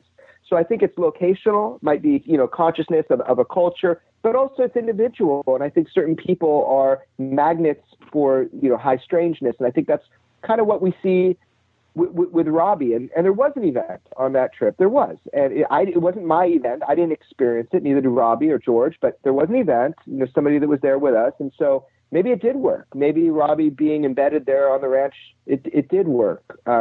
But yeah, I think that individuals oftentimes can have some sort of relationship to the phenomenon, and I think that carries with them wherever they go. Yeah, I think. Let me add this about Robbie. I know that I've seen comments. People wonder about, well, why is he in this film? When I first met him 6 or 7 years ago, it was for an introduction from Mark Allen, the guy who was a co-founder of Bob Top Secret. They had gone on these secret little UFO sort of field trips for the same reason, because Robbie has an abiding interest in it, and because he tends to attract kind of weird things to happen. So Mark had told Robbie about me. He had read the book. He's well read on these subjects. He spent an inordinate amount of time reading and researching and meeting people. So he invited me to his house in Beverly Hills. I went down there and spent a couple of days, told him about the ranch, and he was hooked. He started talking, that was a long time ago, and he started talking about maybe someday he'd like to go there. I said, well, that's a tall order. A lot of people have tried, but we'll keep the option open. Well, we maintained our friendship over the years. And let me just tell you, he's a really interesting dude. I didn't know he was a big star. I know that Mark had told me he was, but in the U.S. he isn't really well known. But around the world, he is a major, major star. He sold out these stadiums 3 nights in a row, and millions of tickets, and he causes mob scenes wherever he goes. Well, I guess he liked the idea that neither Jeremy or I were really hip to that whole thing, that we just liked him for who he was, and he likes being a regular guy, and he's a smart guy, and he has a really interesting life, and he's very down to earth. He's nothing like the character you see in his videos and in various tabloid stories. He wanted to go, so we said, yeah, man, you can come with us. We got it worked out with the owner of the property, who did know his name, and said, yeah, come on. So we were going to drive to Utah, and the way we always do, get a couple of vehicles, pound in some vehicles, make the 9-hour drive from Las Vegas, and have a little road trip with the gang, one of whom being Robbie Williams. He said, yeah, I've got a better idea. Yeah, it was a beautiful surprise. He said, he just got a jet. I'll pick up he and Jeremy flew from L.A. with a couple of other guys who are part of Robbie's entourage, and picked up Matt Adams and I in Las Vegas, and off we went. It was very cool. But the coolest part is it set off all these crazy stories about whose jet it was and what secret agency we were working with, and we had a lot of fun with that. Actually, Jeremy told me that he's never actually experienced anything, but because Robbie was there, apparently one of his associates, bodyguards, or whatever, was watching Jeremy walk out. Where was it, Jeremy? Can you tell the story, the shadowy thing that was behind you? Because you didn't see it. Yeah, sure. But you said this guy did saw it behind you and said, we got to go, or something like that. Yeah. Okay. I mean, the basics of it is, we're all out there. We're walking around. We're looking. We're open to having some sort of experience. None of us are expectant that we are, but we're open. We're overcritical or over. We're being open-minded, but we're also very guarded. So we're walking around, and then the kind of stoic, soft-spoken, badass military dude who was there as a private security. There he is. I walk in from an outdoor area and from this back room. And there is a history to this area it's the old command bunker for NIDS, and this little area. There is actually a history of this type of phenomenon occurring in there, which the guy did not know. So there I am. I walk out. His eyes get kind of big. I sit down. I don't really get what's going on, and it's maybe 3:34 in the morning at this time, and he says, "Time to go." So we all say, "Okay." We get in the car. We go. As soon as we get off the property, he stops the car. Robbie could read the guy, and he says, "What?" And this first time the guy ever really shared anything personal, he says, "I've never seen anything like this. But he's talking to me, when you walked out from that back area, I thought Matt is the cameraman that's been working with George for 15 years. I thought he was behind you, 6 foot tall. But as you came into the light, I noticed that, well, first of all, Matt had left 2 hours ago, and it was a large humanoid-shaped, thick, billowing, black, textured smoke, like a smoke being, like something in the form of a human, just right behind me. I mean, shadowing me, following me was his exact words. And then as he kind of starts to move, because he sees that this is a tangible physical thing, poof, it's gone. And then he didn't know what to say. So he was just kind of freaked, let's go. So what he didn't know is that type of entity had occurred in that exact spot before with the NIDS people reported. I mean, that was told to me by Dr. Colin Kelleher. So fascinating. No, I didn't see it, but I can tell you the effects on this individual who I had gotten to know for a number of days there were real. And I do believe him that he saw that with his eyes, and I don't know what it means, but I know I've had no adverse, effects from that. I didn't see it myself. Mm-hmm. People call it a sentient mist, by the way, sentient mist. Right. And the NIDS people had installed a trailer where they had it used as lodging for their security and science teams when they were on the property, and also to house their equipment. And this thing has been seen in and out of that thing, floating through walls a number of times. There's one story that has not been told outside of these circles, but during the period where they just had security guys on the ranch, in between the NIDS period and the Bass period, these guys would go there and they'd call their wives and Skype with their wives at night. And one of the security guys who'd been there, he's talking to his wife about to say goodnight. She says, "I thought you told me you're there alone," like suspiciously. He goes, I am here alone. And she had just seen this thing, this sentient mist, go behind him while she's talking to him on Skype.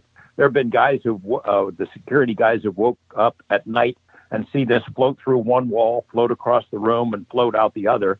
And in fact, this guy, we were the security guy for Robbie, we had joked with him. We were joking the whole time during this trip. It's always the security guy that gets that something comes after. Yeah. And he was kind of had a nervous laughter about it. He actually saw that thing go into the trailer, is the story he told me later. When Jeremy and the group got up to the NIDS trailer, they saw it enter the trailer when they were outside, and then he saw it a second time when it was following Jeremy an hour or so later, and that's when he said, "Everybody up, we're leaving. We're getting the hell out of here." Yeah. And it's freaky just to see, the sincerity with which he explained it. And again, I really do wish I had seen it, that I could stand behind it as something that I've personally seen. But I do find it interesting too. He did not know the history of that particular manifestation or that area, and that's what he reported. So yeah, it's fascinating. Here's an obvious question. I wanted to get. Would you talk about the Lazar thing a little bit before we go after this question? Like how far you are along with it and what people can expect. Can we talk about that a little bit right after this? Yeah. Yeah. Okay. And maybe a little bit with George, because obviously that was your connection to Bob Lazar. That's the reason I'm doing it. Yeah. As you're telling these stories, we've gone through reasons, what people's motivations are, what NIDS was doing there. Most of the questions I wanted to get through, in fact, you guys answered about half the other questions I had in the midst of these other questions, which I thank you for. But here's a real obvious one for both of you. I mean, you can answer these separately. What is the thing that just confused, frightened? What was the most disturbing thing either of you heard about, saw, whatever? And what do you think that implication is for that? Or is there any implication or explanation? Well, yeah, I mean, you want me to go first? Yeah, please. Yeah, Do you want to go first, Jeremy? I think the most disturbing part of it is the hitchhiker aspect. Yeah, I'd agree with you. Whatever is going on there, it's an intelligence. It appears in physical form. It has physical effects. It affects the landscape, and it can affect tools and objects. It affects vehicles. It has control over energy. It messes with people's minds. It figures out what we're thinking before we think about it. It anticipates what we're going to do. It can get very physical, and it's very psychic, and it's psychological. Whatever it is, it's smart, And I think we should be thankful that it is not more vengeful and angry, because it clearly could do a lot more damage to people if it wanted to. But it didn't. It was able to make a distinction between people and animals. And I think the reason it hurt animals is to get the attention of folks who are around there. It's unfortunate that the 3 hunting dogs were vaporized and that cattle were carved up. We do worse to cattle all the time, but it did it in a way that was very dramatic because it seemingly wanted to get our attention. But clearly, everyone who's been there and studied this knows that if it really wanted to do harm and get serious and do bad things to humans, it certainly is capable, and there isn't a damn thing we could do about it. It didn't do that. When there has been harm, it seems to have been incidental, or a learning curve of some sort. But the other part that I was mentioning about the hitchhiker, it does bother me because that seems malevolent. It's been nothing but nasty. It's been scary, and it's messed with people's lives, and it lingers for a long time, and it almost has a different flavor and feeling from the general feeling that you have at the ranch. I didn't say this before, but I was leading up to it and then forgot and got sidetracked. But, a lot of people go there and they see what they want to see. As Jeremy said, it's like a Rorschach test. People who want to see monsters, whether they actually see them or not, they'll go home to the Midwest and tell that story anyway, because what the heck, they drove that far. So they'll tell those stories. And some people really do see strange things. Others exaggerate it or whatever. But, you kind of bring your own baggage to the ranch, and that's what you get. I have never seen anything there. But after I'd been there for 5 or 6 years, I finally blurted out on one of the trips that we took with Bob Bigelow that, and I was sheepish to admit it, but I said, I can't help it, but I get a good feeling when I'm here. I get a good feeling. I'm energized. It's like I stick my finger in a socket or something. And then the caretaker of the property, who'd been there for a couple of years, he jumps up. Yeah, me too. He says, look, he was like in his late 60s at that time and was working every day, morning to dusk, and had the energy of a teenager. And he says, it's something about this place. It affects me. So I get a generally good feeling about it, even though some really scary things have happened there. But that hitchhiker phenomenon, and now there have been 8 or 9 cases that I know about, 10, make that 10. That's disturbing. And that's disturbing. And I can't explain it. Yeah, and it seems to happen, as you said, with people with a chip on their shoulder or some kind of psychological problem that they haven't dealt with or something like that, and it just manifests. Or people that challenge it. Yeah. How about you, Jeremy? I was taken aback a little bit. All of this is kind of fun to talk about, and if you don't experience it, it's like, wow, it's a kind of interesting story, and I want to document it. But where it really got me, there are 2 events, and I'll share with you one that I don't usually share, but it's just, I've been talking with a woman who has been neighbors to the ranch for about 3 decades, and she was just a jovial, good-spirited woman that really took a while to warm up to me, to just explain to me what it's like living there and the things that they see. And she did not want to be on camera. She did not want to be in the limelight. She was not telling me so I could tell other people. She was telling me for my own information. Yeah. And when that's what I'm getting to. So, you're really isolated when these events are part of your daily life. It's really not something you can talk to people about. They just write you off. They think you're crazy. But let's imagine for a second it's real and these things are happening. You do need to unload that. You do need to get that off your chest because you do have fears associated with this type of power that's going on with phenomenon like this. So basically, eventually I get her to come on camera, and I'm, telling George that, she's an important witness. She's had an experience. I believe her, legitimate. She comes into the room. She gets on camera. The second I hit click, it's like she shattered. Everything, she just broke down. And I think it was just the weight of not being able to really express what it's like living with a little bit of, fear, even though you're trying to relate to this stuff and not knowing what is going on. Is this paranormal? Is this government? Is it harmful? Has it harmed my child? Has it harmed my friends? So that for me was really a moment where I realized there's real world implications. This is all fun to talk about But if you see and experience something like this and it affects you like that, it's not a game anymore. And I think that the hitchhiker aspect for some people, that is very real, very real.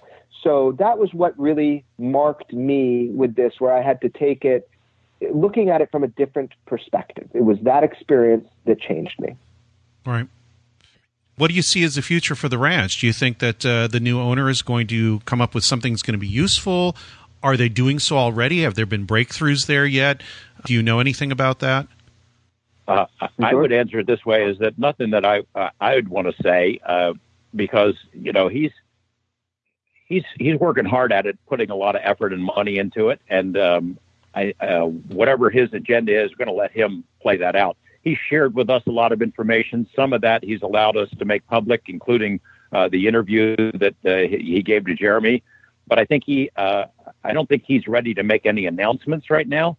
I'll just say I think it's the property's in good hands, that he has good motives and wants to figure it out and wants to get to the bottom of it and is willing to spend a lot of money to do it. And that's a good thing, because, I mean, it could have ended up in totally bad hands. There are other folks who are interested in that, what goes on there, even other countries. That maybe that's a story for another time, but I'm comfortable that this is a good guy to be in charge of this thing. I hope he has all the resources he needs. I don't think that there's any kind of version of BASS or OSAP or ATIP that's involved with this guy at the moment. He's doing it on his own. But with what's going on in the world, the talk about maybe a resumption of official studies and budgets and things of that sort, maybe he'll get some help. I hope so. Well, yeah, I hope so too, because I think some of this, the thing, listening to you guys and my point of view on this, which you probably both know, is that the meaning that's going to come away from this probably can't be communicated in a scientific report. It'll have to be something that is personal to the person experiencing it, whatever that might be. So I actually don't know how useful writing a report on what's going on there is. What would be more useful is writing a report on what's going on and the implications for everybody else and how that would affect their lives personally. That seem to make sense? Who knows what we can siphon off of these experiences. I don't think it's unworthy to say that there is a scientific approach here. A lot of the NIDS people, of course not. No. Did believe, there's something that can be gleaned, from its optical nature of wormholes all the way down to if there are physical craft that are making indentions in trees as they're going through, chopping off branches. Well, there's something physical to study. I mean, all methods are welcome to the mystery of Skinwalker Ranch. I noticed recently, and I kind of stuck up for you online, Jeremy, a couple months ago. Somebody was saying, why can't you tell me what this person said? And you said, because people will talk to you if they have your confidence. And if you have that confidence, you will hear more. But a rule of that confidence is you cannot go around blabbing everything they said. That's just the way it works.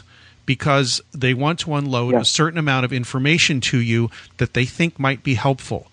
And some of the information that they unload onto you that is not public will also be helpful to you in trying to explain what you think is going on from your point of view in the way you do it. And I was trying to get this through to that person, and I think you understood what I was talking about. I think George has explained this too, and he's run up against it too. It's a very strange game you have to play with people who want your confidence but also want to say something. And maybe you can both deal with that, because you deal with that. You both deal with this constantly. Absolutely. Yeah. I mean, I think an example of that is, people were very agitated about, Commander Fravor and the information that he had. And, I was working with, Commander Dave Fravor for a long time years prior. And, it came to fruition.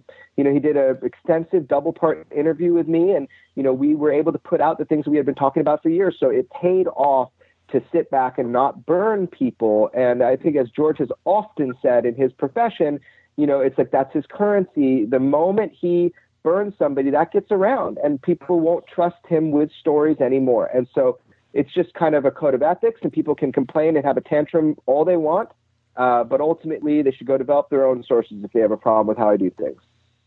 George? Yeah, I mean, that's how I sort of started this conversation is how it works in my profession, not just this story or this topic, but it's a good example of it is, people tell you things in confidence that they want you to know. They want to tell you. They want you to understand things. And maybe you can't do the story right then, but as long as you keep your word and you don't spill your guts when it's not, you don't have authorization, you don't burn your sources, you'll continue to get information. And for me, that's exactly what's happened, what's played out here, is the stuff that I learned from NIDS, a long, long time ago. I kept my word. And because of that, I was allowed to learn a lot more. And the same thing with BASS. Now, when BASS was created, the 2 days after that contract was signed to award the money to the Bigelow organization, I knew about it. And 7 days after it was signed, Bob Bigelow was on Coast to Coast with me talking about it. He left a trail of breadcrumbs, if anybody wanted to follow them, where he announced that he was creating this organization called BASS, that he had a co-sponsor and a partner in this research, and that he was going to be looking in very broad topic areas that were of interest to the Coast audience. And, I don't think anybody really quite got the significance of what was going on, but he was telling the world what was happening. And I did not spill the beans about details that he had shared with me. And because of that, all of a sudden, I'm in a really good position to understand the other things that are unfolding right now, TTSA and ATIP and the New York Times. And, as you've seen in the film, Greg, we start with sort of the Tic Tac and the releases from the New York Times. Because as Jeremy and I were making a trip with Matt Adams to the ranch, we knew what was coming from the New York Times. We knew it was days away. We didn't know exact day because it changed several times. And it was very frustrating for me as a journalist because I had sat on that story about the secret study and that it was ongoing for a lot of years. And I argued, well, why don't I get to break this thing, And, it was gently explained to me, and I knew what the answer was, that I am not the New York Times, and that if I did the story, the Times had said that they would back off. If anybody else broke it before them, they wouldn't do it. And it was important for them to go ahead and do it. Because by the New York Times saying it's okay to report on this stuff, even though they picked a weird angle to pursue, it allowed other media, other major news organizations, gave them cover to go ahead and pursue it. The Washington Post and Newsweek and Time and the LA Times and networks, Fox has jumped all over it.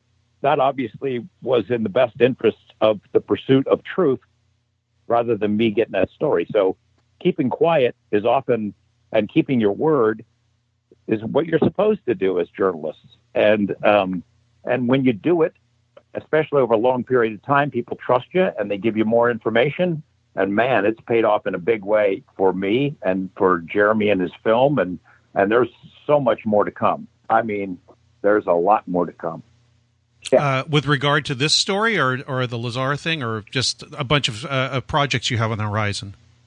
I would say with regard to this story, I mean, we did Jeremy put together a 2-hour film with another hour and a half of bonus material. We haven't scratched the surface. I mean, there is so much stuff, not only in the archival material of my things that have not been done as a documentary, but the new information and new witnesses that Jeremy has recorded.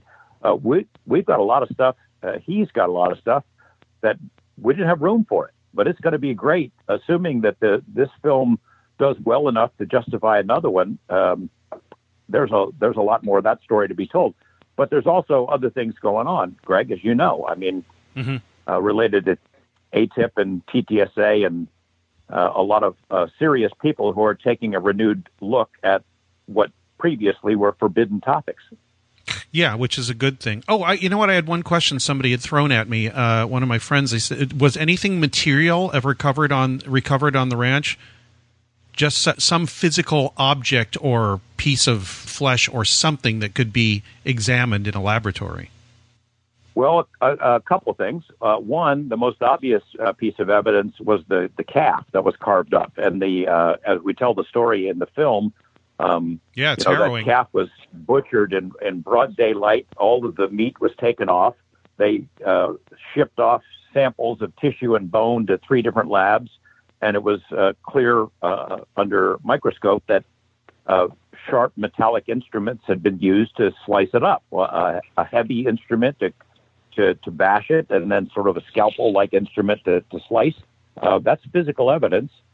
In addition, there was the piece of fur that flew off the wolf, the bulletproof wolf in the beginning of the book. If the rancher had been of an investigative mind at the time and saved that sample, we might already know the answer to Skinwalker Ranch, because there'd be DNA analysis of that piece of fur and flesh, but he didn't save it. I think what you're leading toward is another rumor about the ranch, that there was pieces of metal that were recovered. There's a story that floats around about some dark metallic objects that were found on the property, and it's true, they were, but they turned out to be old batteries. And I know that those old batteries have been, reborn many, many times in internet rumors that it was, unobtainium or something, but that it wasn't.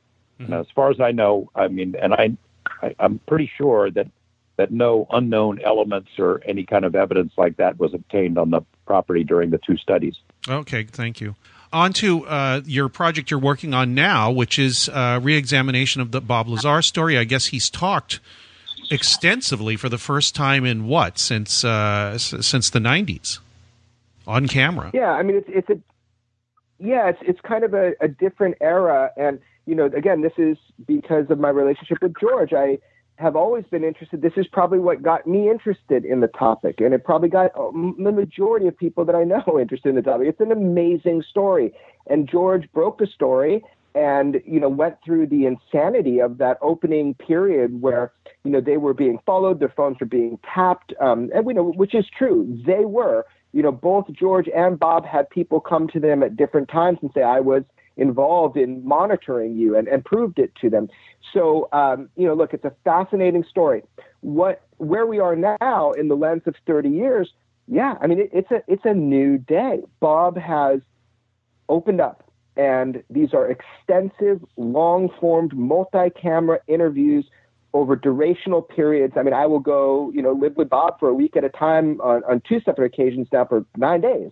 And to have access to his daily life, to everybody closest to him, to pry open these details, to see who he is as an individual, a person. So I think that is the key. The key to dismissing an uncomfortable idea is dehumanizing the messenger. And it's just so easy to do. I mean, Bob makes it easy to do. As George reported in his first episodes, here's a guy, he runs brothels, has a pirate flag on his house, and, runs explosive shows. I mean, the guy's just looking to be discredited. But giving people a personal look and an in-depth, extensive look at who Bob Lazar is as a person makes it a little bit more difficult to just dismiss when he tells you something. We might not be able to prove any more today than we were before on his story and what's going on, although there have been things that have clarified over that 30 years, and I will touch on them. But it's a very interesting time to look at the story of Bob Lazar through the lens of 30 years and all the people involved, including, George and Bob's friends and even Bob's family. It's an interesting time. That's what the movie is. Wish me luck. I'm going to complete it because the premiere is on December 3rd, which is a Monday. And that's locked in, so I better get it done. Which is why you're sequestered right now, you told me. I have enough for a dozen movies, but it's putting it together and the parts of my footage together in a way that I think is most compelling for the biggest audience for this first installment. Uh-huh. Let me tell you this, Greg. Go ahead, please. I think Jeremy is the perfect person to tell this story, to dive back into it. For the first 15 years or so of dealing with the Lazar story, Area 51, and which became so big and went all over the world, it seemed important to me that people believed that it was true. And so we kept working at it and doing updates and looking for more information and validity. And I defended Bob pretty much all over the place, and tried to get to the bottom of it, but I get tired of it. And I got to the point where I don't care if you believe it or not. and I wasn't going to answer any more questions, and I stopped doing presentations about it or interviews. I didn't want to cover the same ground again, but Jeremy came at it with a new enthusiasm and fresh eyes, and really has a really comfortable way of getting into somebody's head. Bob is a complicated person. He's not an easy person to reach, and even tougher to get him to trust you. And Jeremy was able to do it. And Bob opened up, and he's covering material that we never did. I mean, I did a lot of stories with Bob, but it was always the nuts and bolts of what did you see, and what did the report say, and how did you get to the base, and all that stuff. But seeing Lazar in his natural element, when his guard is down, and have him tell those stories again, I think it's going to be really powerful to hear it 30 years later.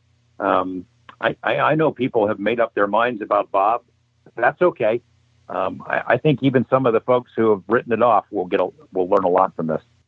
I want to see the film because I want it to disabuse me of the idea that I have right now that Bob Lazar was basically shown these things, but there's no way to tell if, the background of this, if what he was shown and what he saw represented what we thought it was. Now, I've talked to you about this a little bit, and you said after talking to him for a while, you don't know if that's true or not, but you think he's sincere about what he said. Yeah, I'll go a step further, which is that, I've directly said, look, this is a criticism people have of your ultimate story, which is that, you were fooled. You were shown a stage of staged stuff, and you were part of disinformation, and they were pretending they had a giant flying saucer and pretending they had a gravity wave amplifier. And he just thought that was great. He thought that was a riot. He's like, honestly, do you think it's that easy to fool me? Do you think that the things I'm describing to you are something that can be done through inducing drugs into my brain or just, sleight of hand? He's like, you can't fake these things. I physically saw them. I physically dealt with them. And look, it's fine. The reason you believe that, and you have to tell yourself that, is because the possibility that I'm telling the truth is really uncomfortable to you. And you know what? I'm okay with that. I never asked you to believe me. I just felt it was my duty to tell you what happened to me. I'm just reporting the news. You fit that into that's your problem. You don't believe me. It's not my problem. So that's kind of where he comes from. And I think it's very telling. And honestly, I think it's very telling that you have somebody explaining to you something 30 years later, and I'm constantly trying to catch him in a lie or something disingenuous. And all I'm finding is that there's layers and layers of consistency and things that pop up like, holy fuck, he might be telling the truth. And that just keeps happening. So look, I'm kind of where George is. I really don't care. My documentary, I'm not trying to, this is going to be really disappointing to a lot of people. I am not fucking trying to prove anything to you. I am not trying to prove the Bob Lazar story. What I'm trying to do is what I do as a filmmaker. I'm trying to show you who Bob Lazar is. I want you to make up your own determination. Sure, there are some cool things that happened from the discovery of this film. I found the guy, got him on the phone after 30 years and him kind of dodging George, the guy that did the security clearance for Bob. Bob has always talked about this hand scanner. Well, sure enough, there's something I'm going to reveal in the movie about that. There are some really cool, specific things that I uncover in the film, sure. But ultimately, that's not my goal. My goal is to show you who Bob is in his daily life, to show you the people around him. It says something. When your wife of 18 plus years who slept next to you every night, when she believes you, when your mom believes you, when your friends believe you, when the people closest to you who know your character describe you as being one of the most honest, true-to-fault people they know, and that if you know Bob, you'll know the true story of UFOs because you won't have to question it because you know who Bob is. And you'll know if he would even bother wasting his time lying to you. And the answer is no. You're saying this, it sounds like an Errol Morris treatment where they go in, he doesn't really care about the person's story as much as what their role in that story was. Precisely. A lot of people are going to be very disappointed. And hey, I'm trying to sell my movie here. People will be disappointed. No, they're not going to be. They're going to eat it up. But it is. It's a different type of storytelling. I'm not sitting here giving you a timeline and telling you why you should believe Bob. Not fucking at all. It's going to light a fuse is what my film's going to do. And I think there's a lot more to learn by looking somebody in the eye through a lens and hearing what they have to say and making that judgment based upon their little micro expressions and everything you know about the nature of reality and making that determination for yourself. So I think the movie is going to be extremely well accepted once people can accept what the movie is. That is a perfect approach. I mean, that would probably it would be the best one. I mean, what are you going to prove? How can you prove any of this? What you have to do is what you just did. Like, let's look at the guy. Let's see what makes him tick, which nobody has seen before. Everybody's heard the story, but nobody knows Bob Lazar's story. So that sounds like a great exactly. project. I guess I'll just have to thank you both for putting up with all my silly questions and having a great conversation. Both of you. Thanks. Really appreciate it, Greg. Great to talk to you. Yeah. Thank you. And I'll talk to you both again soon. And, neither of you have been on the show, but one of you pick who gets to do the, and the film is Hunt for the Skinwalker. It's available probably about when this show drops. We're recording this a little bit beforehand. Yeah. One of you pick an outro song you want to have. George should do it because it's harder to get George than it is me. George should do whatever outro you got going. What am I doing? You get to pick the outro music. All guests get to pick the outro music. Okay. Yeah, well, I think, there's an album that I really like, and a particular ukulele song on that album. You don't happen to have Ram around there, do you, somewhere? Yes, and as I told you, it's the only song I can play on ukulele myself. Again, thank you both so much. Good luck with the film, and thanks for your time and your company. Thank you. I mean, rent Hunt for the Skinwalker right damn now because we want to make more movies. Go get it. Excited to show it to you. All right. Thanks so much, guys. Thanks, Rick. All right. Here's Ram on. Thanks, guys. Bye.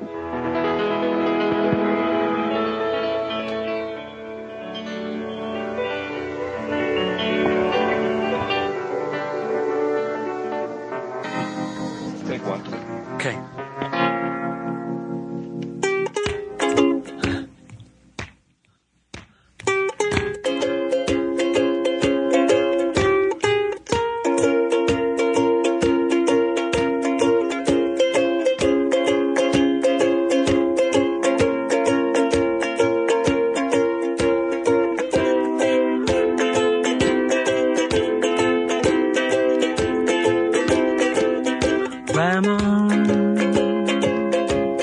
Give your heart to somebody.